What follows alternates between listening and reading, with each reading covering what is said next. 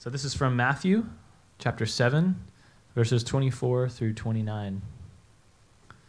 Everyone then who hears these words of mine and does them will be like a wise man who built his house on the rock.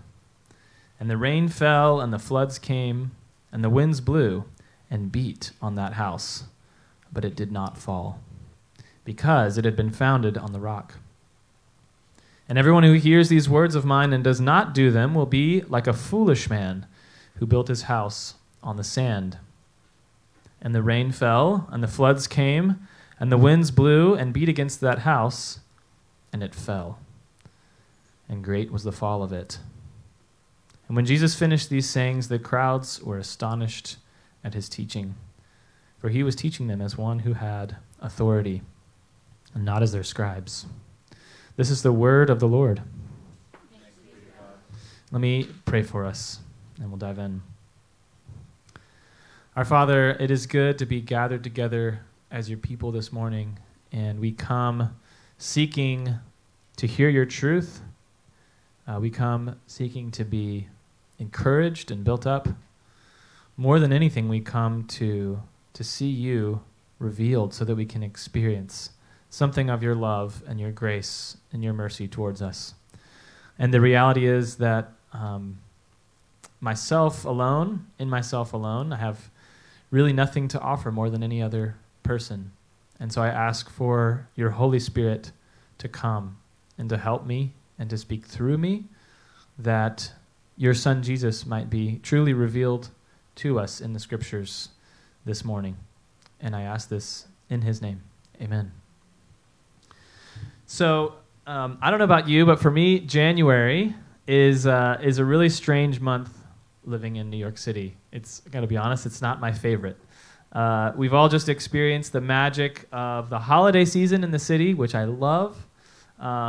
Maybe you got to travel and see your family, and hopefully that was a good experience for you, but now we're sort of back, right? We're back to work, and you know what? It's cold, and it's also dark, and unfortunately lately it's also been pretty rainy, and it feels like there's not a whole lot to look forward to, right? Not that many upcoming holidays to be super excited about. Maybe Valentine's Day. Most people don't look forward to Valentine's Day that much, actually. Now, maybe you're not like me. Maybe for some strange reason you do like January in New York. But I find it kind of funny that in the midst of this sort of dreary, dark season is when we are attempting to fulfill our New Year's resolutions.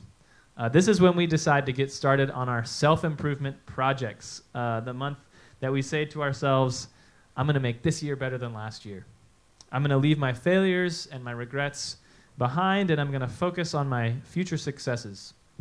And I hate to be that guy, and yes, I know I'm starting out very negative, but I must quote this statistic from the Brain Research Institute, which is that around half of Americans say they usually make New Year's resolutions. But what do you think the percent that is successful in achieving them? It's 8%. 8%. And so I'm not going to ask for a show of hands, but I'm willing to bet that some of us are already a little disappointed in ourselves. What are we, 22 days in? Maybe you made New Year's resolutions, or maybe you're just kind of hoping for a better year, hoping for a different feeling this year. Okay, so not to be cynical about resolutions, I actually don't think they're necessarily a bad practice at all, and of course setting goals and working to achieve those goals and trying to be better, those are all good things. But I guess my point, and what I hope we'll do together this morning, is to focus for a little bit kind of on what's underneath the desire to better ourselves. Why do we make resolutions in the first place? What is the longing or maybe the fear that's driving these actions and these mindsets? Henry Nouwen has this quote I like that he says, optimism and hope are radically different attitudes. So optimism is the expectation that things will get better. Not bad. Hope, on the other hand, is trust that God will fulfill his promises to us in a way that leads us to true freedom. You see the difference there?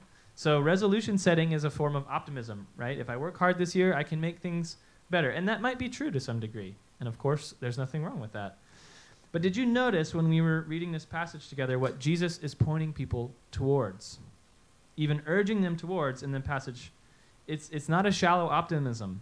It's not marginal self-improvement. It's real, deep hope. It's true freedom, right? Something immovable, a rock, something beautiful that gets at our underlying longings. And so I think that the question Jesus is driving us toward is, what are you building your life upon, right? Not just how are you going to marginally improve yourself this year.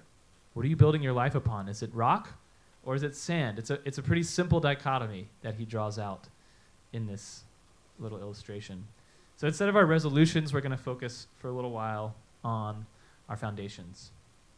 Jesus, right, talks about two different people, one who builds his life on the rock, his foundation on the rock, and one who builds his house, his life on the sand. But then both of them go through a great storm, right? Equal experience there. So I think what Jesus is saying is that we're all building houses, and then, of course, we all experience storms, and therefore we need to all examine our foundations. So those will kind of be our three headings as we look through this passage. But, of course, I've tried to make them alliterate. Is that a verb? Alliterate? So the structures we build, the storms that inevitably come, and the foundation of stone. So the structures, the storms, and the stone. So if you get totally lost, hopefully you can find yourself somewhere in those three headings. So notice what Jesus says when he compares the wise person to the foolish person. The wise person in verse 24 does what? He hears Jesus' words and he builds a house.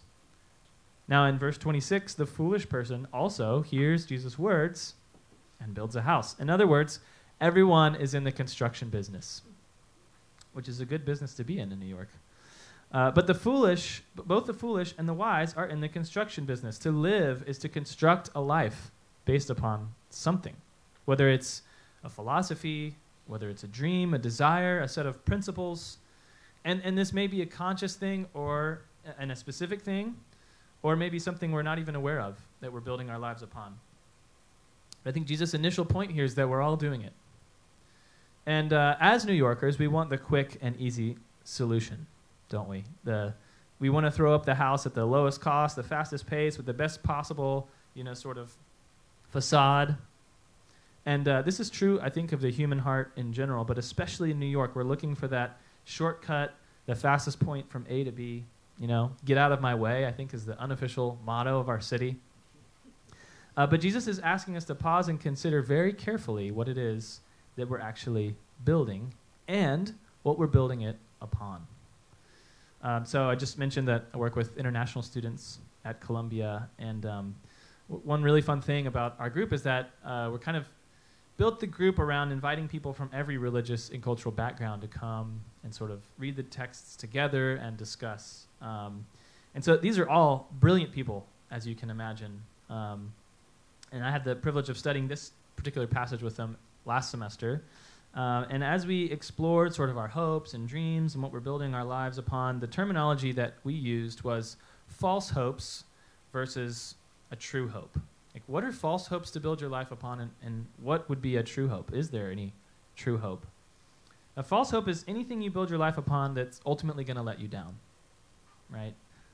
They might promise to fulfill you, to give you a good life, and to bring you happiness, but they can't make good on their promises. So an obvious example is career success, right? It's not a bad thing to spend time and energy on, to put a lot of care into. But the problem with the human heart is that we don't just want to be successful in our careers. We want to prove our essential worth through our careers.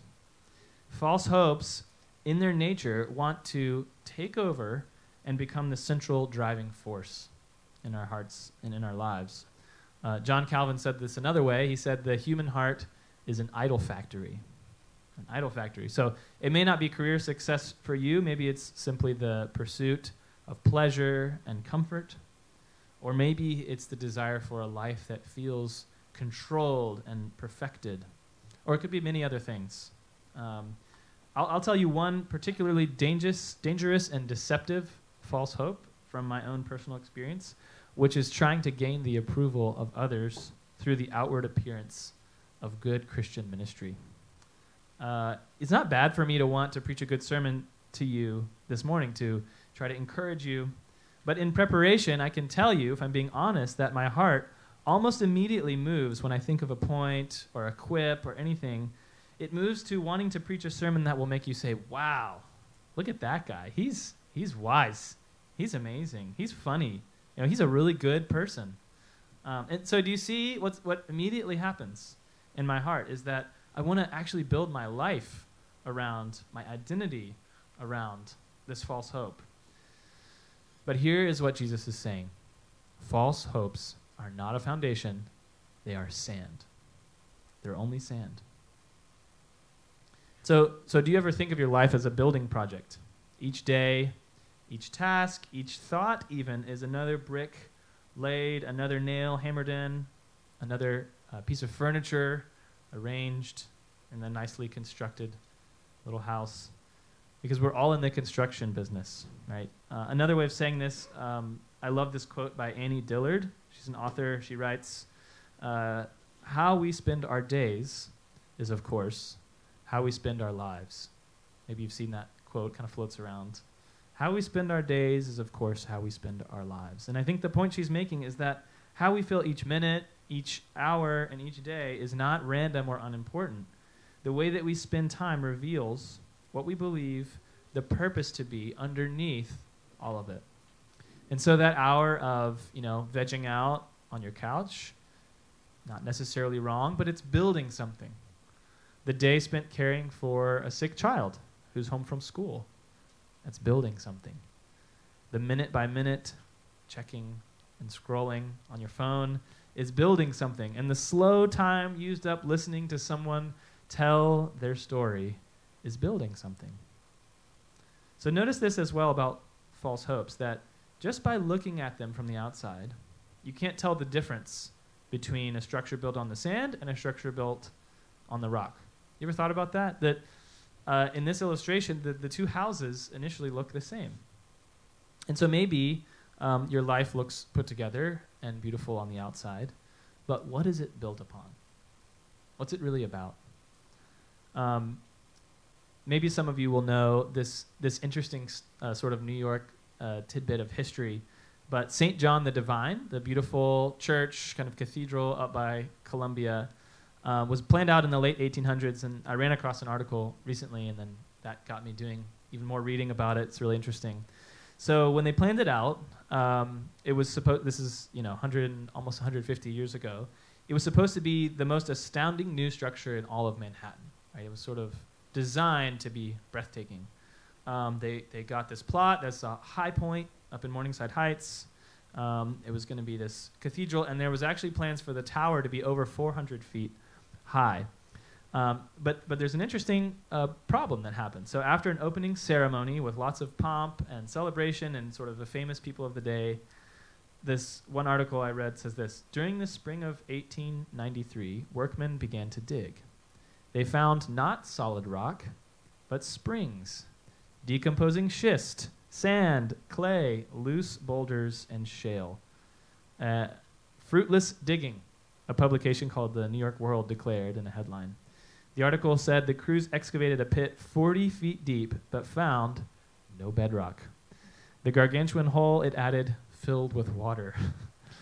So long story short, after decades of digging and building and rebuilding, they were able to construct the beautiful church that you see today. But still, 130 years later, and again, you can look this up, there's an ongoing battle they have with natural springs that run underneath the church, that flood the basement, that erode the walls, and they had to scrap the whole idea of the 400-foot tower because the foundation underneath wouldn't be able to support it. So here's my point. You may build a life that on the outside looks great. Both the wise man and the fool go out and build a house. You may even build something that looks beautiful, like a church, full of moral uprightness and good works and smiles. But if it's not built on solid rock, it cannot hold itself up. And Jesus is warning us that eventually it will come crashing down. So this brings us to our second point, that the storms of life will always come. And notice what Jesus says. If you look at verse 25, and then again at verse 27, he says, the rain came down, and the streams arose, and the winds blew and beat against the house. So this is true of both the life of the wise person and the foolish person. In other words, just being a Christian and building your life on the right foundation is not guarantee of an easy life or a happy life. The storms are a universal experience. Suffering is a universal part of life.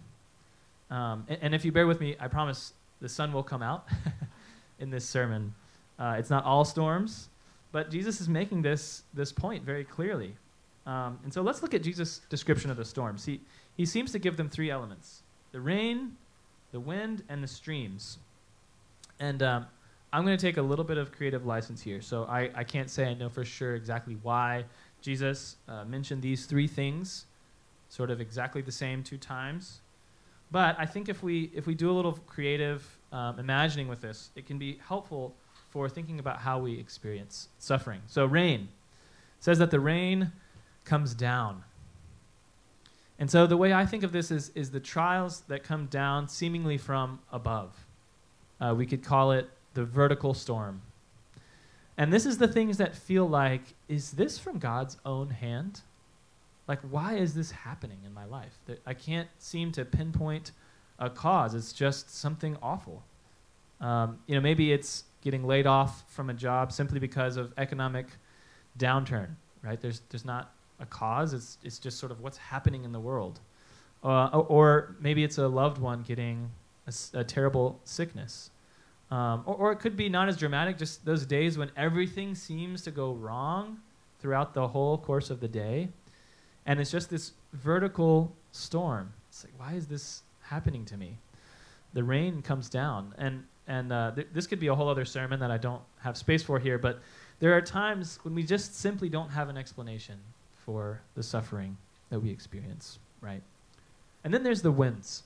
It says the winds blow and beat against the house. And so the wind doesn't come from above, it comes from the side. And to me, I think maybe this wind represents the trials that come from around us, meaning from other people, sort of the human level of suffering, human-caused suffering. We could call it the horizontal storm. This is as simple as an unkind word from a friend, spouse, a coworker that ruins your day. Or it could be as massive as an unjust war in which thousands die, right? But where it's very clear to see that this suffering is caused by humans. This is all the injustice and the abuses and mistreatments that we see around us and we experience. And then finally we have the streams, right? And the streams seem to rise in this image. So I think of these as the trials that rise up from within us, the floods of life. And we could maybe call it the inner storm. So all the suffering we cause to ourselves, right? If we're honest, we can't blame all of our suffering on things we can't explain or things from outside of ourselves, but a lot of it is from our own selfishness, from our own greed, from our secret lusts, from our bad decisions, the times that we harm those that we love, the times that we squander opportunities and sink into depressions. And so the question is this: as you look ahead to the coming year, I think we're still allowed to kind of look ahead to the year. We're still in January. Do you have a foundation that can withstand these storms? Is there anything in your life that will not be taken away by suffering? It's an important question we should ask ourselves. And I think it gets at this dual thing Jesus is doing here. The first is a warning. Jesus is giving us a warning. If you build your life on anything, the foundation of rock, when the storms come, not if, when suffering comes, the house will not stand. And so maybe you've felt this for yourself, this warning. Money can't help you in the storm. Career success can't help you in the storm. Even the best spouse cannot be your foundation in the storms of life. And if you've lost a job or a relationship and realized how much of your life and identity depended on that thing or that person, you might know a little bit about what I'm talking about. So Jesus says, don't build your life on the sand. But he also gives an invitation. He says, yes, the storms will come, but there is a foundation that will hold through any storm, and everyone is invited to build their lives upon it. This is a rock that has no limited real estate, the opposite of Manhattan. And so this brings us to our third point. We've looked at the structures we build, the storms that will come, but let's look at the stone. So what is the one true foundation for life according to Jesus? And I think we have to do a little bit of good sort of Bible reading homework here. Verse 24 and verse 26 say two interesting things. They're very similar, but there's one difference. So everyone who hears these words and puts them into practice is like a wise man. But verse 26, everyone who hears these words and does not put them into practice is like a foolish man. So there's one difference. It's whether or not you put Jesus' words into practice. Not just hearing them, but living them, doing them, leaning into them, breathing them. Now here's where we need to do our homework. There's an easy moralistic interpretation we could make here. And the truth is that the way human beings are wired, we almost always jump to the moralistic interpretation. Okay? We could understand Jesus to be saying that to build your house on the rock is simply to live a good Christian life, to follow all the rules and put them into practice. That's what he says. And if you boil down every other major world religion and philosophy, basically that's what they all teach us. If you obey enough, follow the rules, if you're good enough, align with the principles enough. That's it. But this cannot be what Jesus means, and there's a couple of reasons. First of all, we know this can't be true through experience. We've all felt firsthand how building your life upon the foundation of your own good works and achievements and moral character is only sand in the end. And maybe we've only gotten small glimpses, but when real suffering comes, we begin to feel our limitations, don't we? Suffering causes us to feel our dependence. C.S. Lewis has this great quote where he says, suffering is God's megaphone to rouse a deaf world. So that's the first reason why I reject the moralistic interpretation of Jesus' words. But the second and stronger reason is the context of this passage. So if you know where we are in Matthew, we're in chapter 7. We're at the end of chapter 7. And as you all, of course, have memorized all the chapters of Matthew and the different parts, how they fit together, Matthew 5 through 7 is the famous Sermon on the Mount. It's a long sermon, all 3 chapters, and you've probably heard, it starts off with the Beatitudes, blessed are the poor in spirit. This, you've heard this. And perhaps the central message of this entire 3-chapter sermon that Jesus gives is to point out the impossibility of our own following the law perfectly, and thereby to show our need to trust in Jesus instead of ourselves, instead of our abilities. So I think when Jesus says, everyone who hears these words and puts them into practice, he's talking about everything he just said. He's concluding his sermon, right? And saying, everyone who hears everything I just said and puts them into practice. All of chapters 5, 6, and 7. So he's saying, I have come to fulfill the law in your place because you can't do it on your own. Now hear these words and put them into practice. So then what is the foundation of stone upon which Jesus invites us to build? It's not our attempts to follow him, but rather Jesus himself is the foundation. He is the stone. It's not an invitation to a set of principles. It's not an invitation to a moral standard. It's an invitation to himself, to build your life upon him. And Jesus would have expected, I think, his original listeners to make this connection, especially when he said, the rock. Because the rock was a common Old Testament image that signified God, right? Throughout the Old Testament, there are many references to talking about God as the rock. And we just read one of the famous examples, Psalm 62. And so I'll invite you to flip back to page 7, and we'll look at a couple verses of this. So Psalm 62, let's start in verse 5. Find rest, O my soul, in God alone. My hope comes from him. He alone is my rock and my salvation. He is my fortress, I will not be shaken. My salvation and my honor depend on God. He is my mighty rock, my refuge. Trust in him at all times, O people. Pour out your hearts to him, for God is our refuge. Interesting, right? And there's many, many examples of this in the Old Testament. And so Jesus is doing something interesting with words here. He's taking ancient Hebrew words about the Hebrew God that these people would have believed for thousands of years, and he is saying to an audience, I am that rock. Build your life upon me. I have come to you in the flesh. And so that same encouragement and invitation in Psalm 62 to come now and find rest in God is to come and find rest in me. Place your hope in me. I will be your fortress and your salvation, your refuge. Come, trust in me. Pour out your hearts to me. All the rich and beautiful things he says in Psalm 62 are about himself now. I will be your rock, he's saying to these people.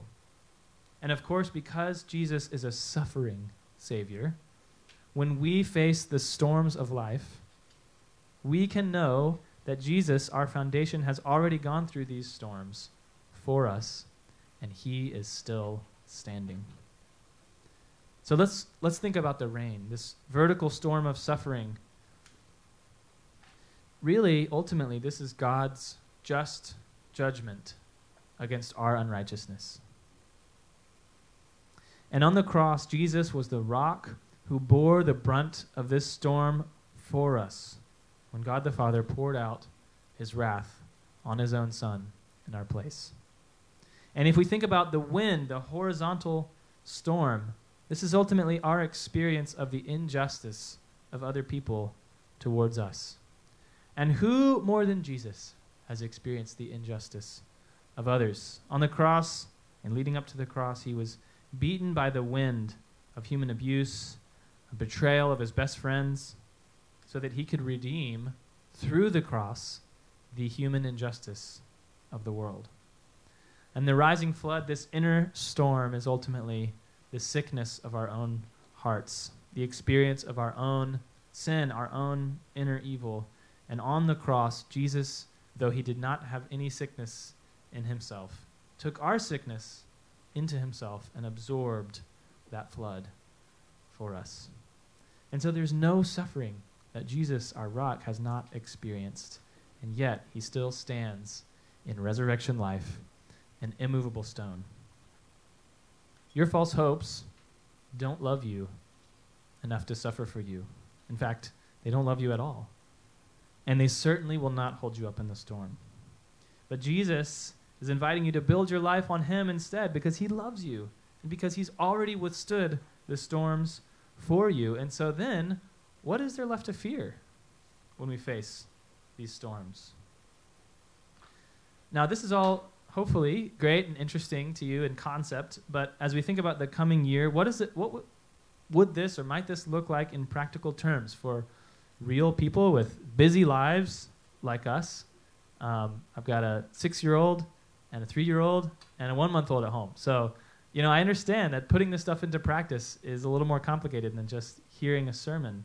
What does it look like for us to build our lives upon Jesus, the rock, the foundation? So let me make 3 applications for us here as we sort of come to a close. The first thing, as we meditate on this metaphor of this putting our foundation into stone, what do we know about putting foundations into stone? Well, first you have to dig deep. To put a foundation into stone, you have to dig deep. And so back to Manhattan skyscrapers.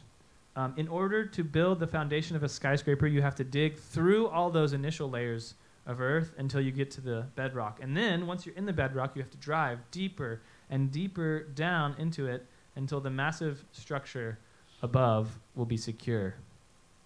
One World Trade extends 150 feet underground, and 80 feet of it are rock anchors in that bedrock layer. And see, in order to build our lives upon Jesus, we need to dig deep. into him. And so for many of us, getting practical, this may mean pushing past the sort of surface level concerns and ambitions this year and pushing instead into difficult parts of our stories that we might rather brush off. Maybe it means going to counseling or something similar that you have been putting off so that you can dig deeper into your own soul. Frederick Buechner famously said, you have to listen to your life. And this digging deep also has to happen in community. We have to talk to true friends about real hard things in our lives. People who will ask you hard questions about yourself and go deeper and dig deeper into Jesus with you. And so I don't know the structure of your church, but I'm assuming you have small groups. Maybe that means joining a small group or community group, a Bible study this year, so that you can meet those kinds of people regularly and get involved in their lives at that level. Or if you have a more immediate need to dig deeper and stop avoiding those hard things, reach out to Bernard and Betsy and anyone else who's sort of on the care team of your church, and I'm sure they would love to do this kind of work with you, to pray with you and talk with you. Part of this digging deep is, I think, as Psalm 62 says, learning how to pour out our hearts to God, learning how to be brutally honest with God in prayer. I was just reminded of this reading 1 Samuel when Hannah, who is barren, goes to the temple and the priest Eli is sitting there watching her. Maybe you remember the story. And she's praying so earnestly and so fervently, but she's not saying the prayers out loud, that Eli thinks that she's had a little bit too much to drink. And he's sort of like, get out, you're defaming the house of the Lord. And she's like, no, I'm just praying. But maybe that's the type of pouring out our hearts to God that we need to do this year in order to dig our foundations deep into Jesus. Okay, so second thing, when you're digging a foundation into rock, it's slow progress. You have to dig deep, but it's slow progress. But you have to keep going. You have to keep going. So I want us to think about, when we think about digging into bedrock, we're imagining modern construction projects with machinery and tools. But when Jesus told this parable a couple thousand years ago, there was no dynamite that could quickly blast into rock. So imagine the mental image of the time and the work that went into digging a foundation into rock that would have been in the minds of these original listeners. No explosives, no industrial drilling machinery. He's saying it's going to be slow progress, but keep going. Keep going. So in other words, it's more important to be faithful, to keep digging, than it is to produce immediate results. Eugene Peterson calls this a long obedience in the same direction. And I love that image. And so this might mean little practical things with our chisel and our hammer every day, right? Reading the Bible every day, even when we don't feel like it. Praying every day, even just finding those short amounts of time. Showing up to your community group or your small group every week. And this is not, remember, this is not about checking legalistic boxes. This is not the moralistic interpretation trying to measure up to God. It's quite the opposite. It's the slow work of learning to depend on God as our rock, precisely because we know that on our own we don't measure up. On our own we can't do it. And this applies even to how we think about New Year's resolutions.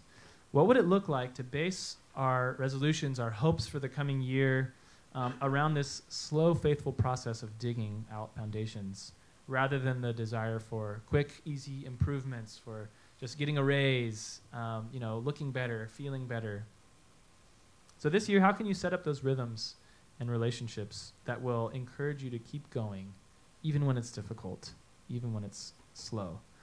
And I was talking about this passage and kind of this application with a friend who did actually provide me with a helpful corrective. He reminded me, yes, it's slow going, it's slow progress, and particularly when we're talking about building a foundation for our lives.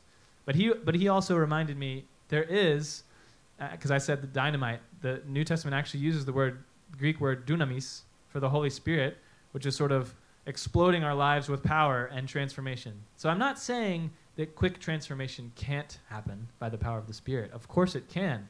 And if you need, real deep transformation to happen in your life, ask God for it. The Holy Spirit can do much more than we imagine. But I am saying, and I think Jesus is saying through this metaphor, that to lay a foundation for your entire life, in general, is slow progress. That's my point there. Okay, third thing, and we're getting closer to wrapping up here, which is that we dig deep, we go slow but keep going, and finally, once we've dug the foundation, once we've built the house, we have to learn how to rest and trust in the foundation. And here's what I mean by this. I think many of us know intellectually that our foundation is in Jesus. You know, you could have said that before I preached this sermon.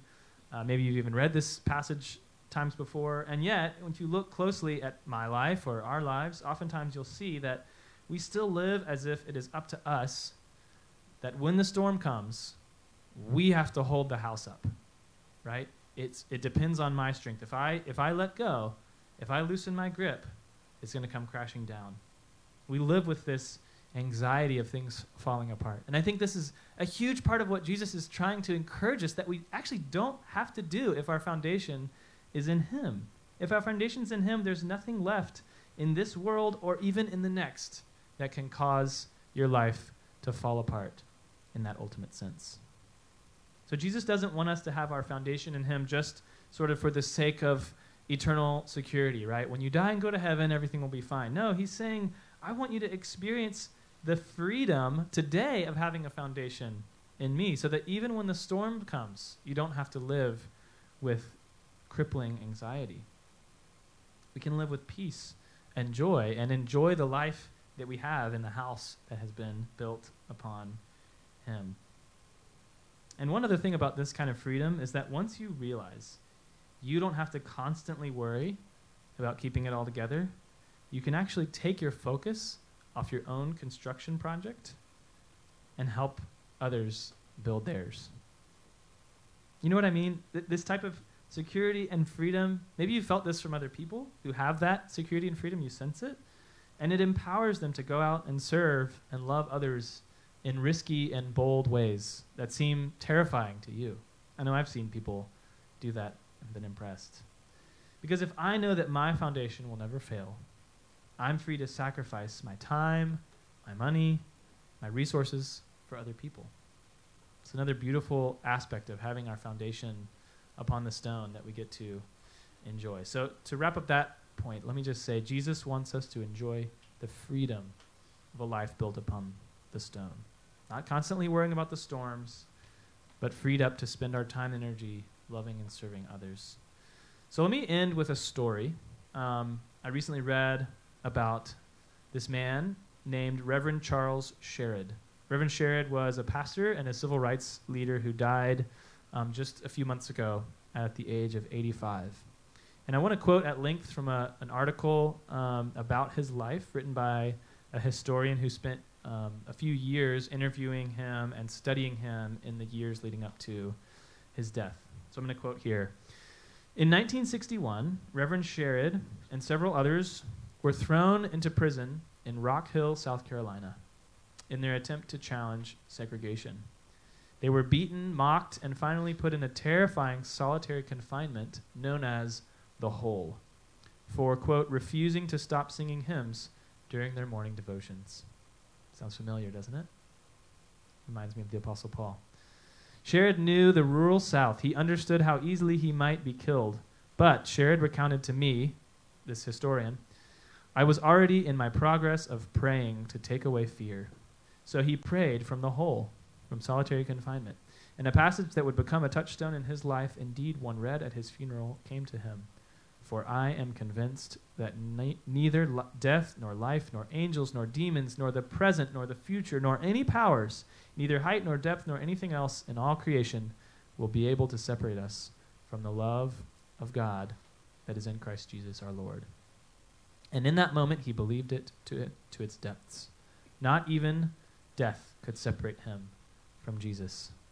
So he had nothing to fear. Sherrod was free, and he would live with this fearless assurance of God's love the rest of his life. And as he told me, quote, these verses have led me through my life and led me into the slashing of fear, with whom I stood before men who have slain many black men, men whom I knew had killed blacks before they stood before me. And I stood there before them without fear, without one shaking finger or knee, knowing that the Lord was with me. Isn't that an awesome story about a life? And don't you see how different this is than making resolutions and trusting in our own abilities? This is the true, unshakable foundation of God's love. It's a life built on the rock that doesn't offer us mere happiness. It offers us a life shot through with meaning and purpose and fearlessness, even in the face of mortal danger, even. A life that no storm can threaten. A life that even the worst suffering can't take away. And of course, we may not all be called to such heroic things as the Reverend Sherrod was, but we are all called to hear the words of Jesus and to put them into practice, right? To live by them. We're called to radical generosity. We're called to service in our everyday lives. Because the way we spend our days is, of course, the way we spend our lives. And that kind of life is only possible when Jesus is your rock, when you dig deep into him, when you keep going even when it's slow, and when you've learned how to rest and trust in him as your foundation. And it said that article that Reverend Sherrod was thrown into solitary confinement for singing hymns. And I'm not sure what hymns he was singing, but I would like to think that one of them was the hymn we're about to sing together, which is "My hope is built on nothing less than Jesus' blood and righteousness. I dare not trust the sweetest frame, but wholly lean on Jesus' name. On Christ, the solid rock, I stand. All other ground is sinking sand. All other ground is sinking sand." Let me pray for us.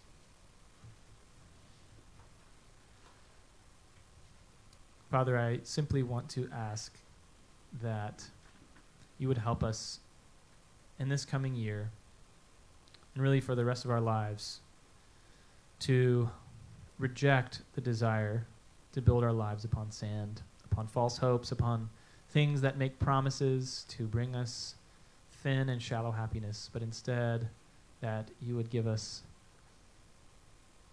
the wisdom and the clarity and the reminders to build our lives upon your Son Jesus, who is our rock and our refuge. I pray this for all in this room, that we might experience the freedom that is to be found in him. Amen.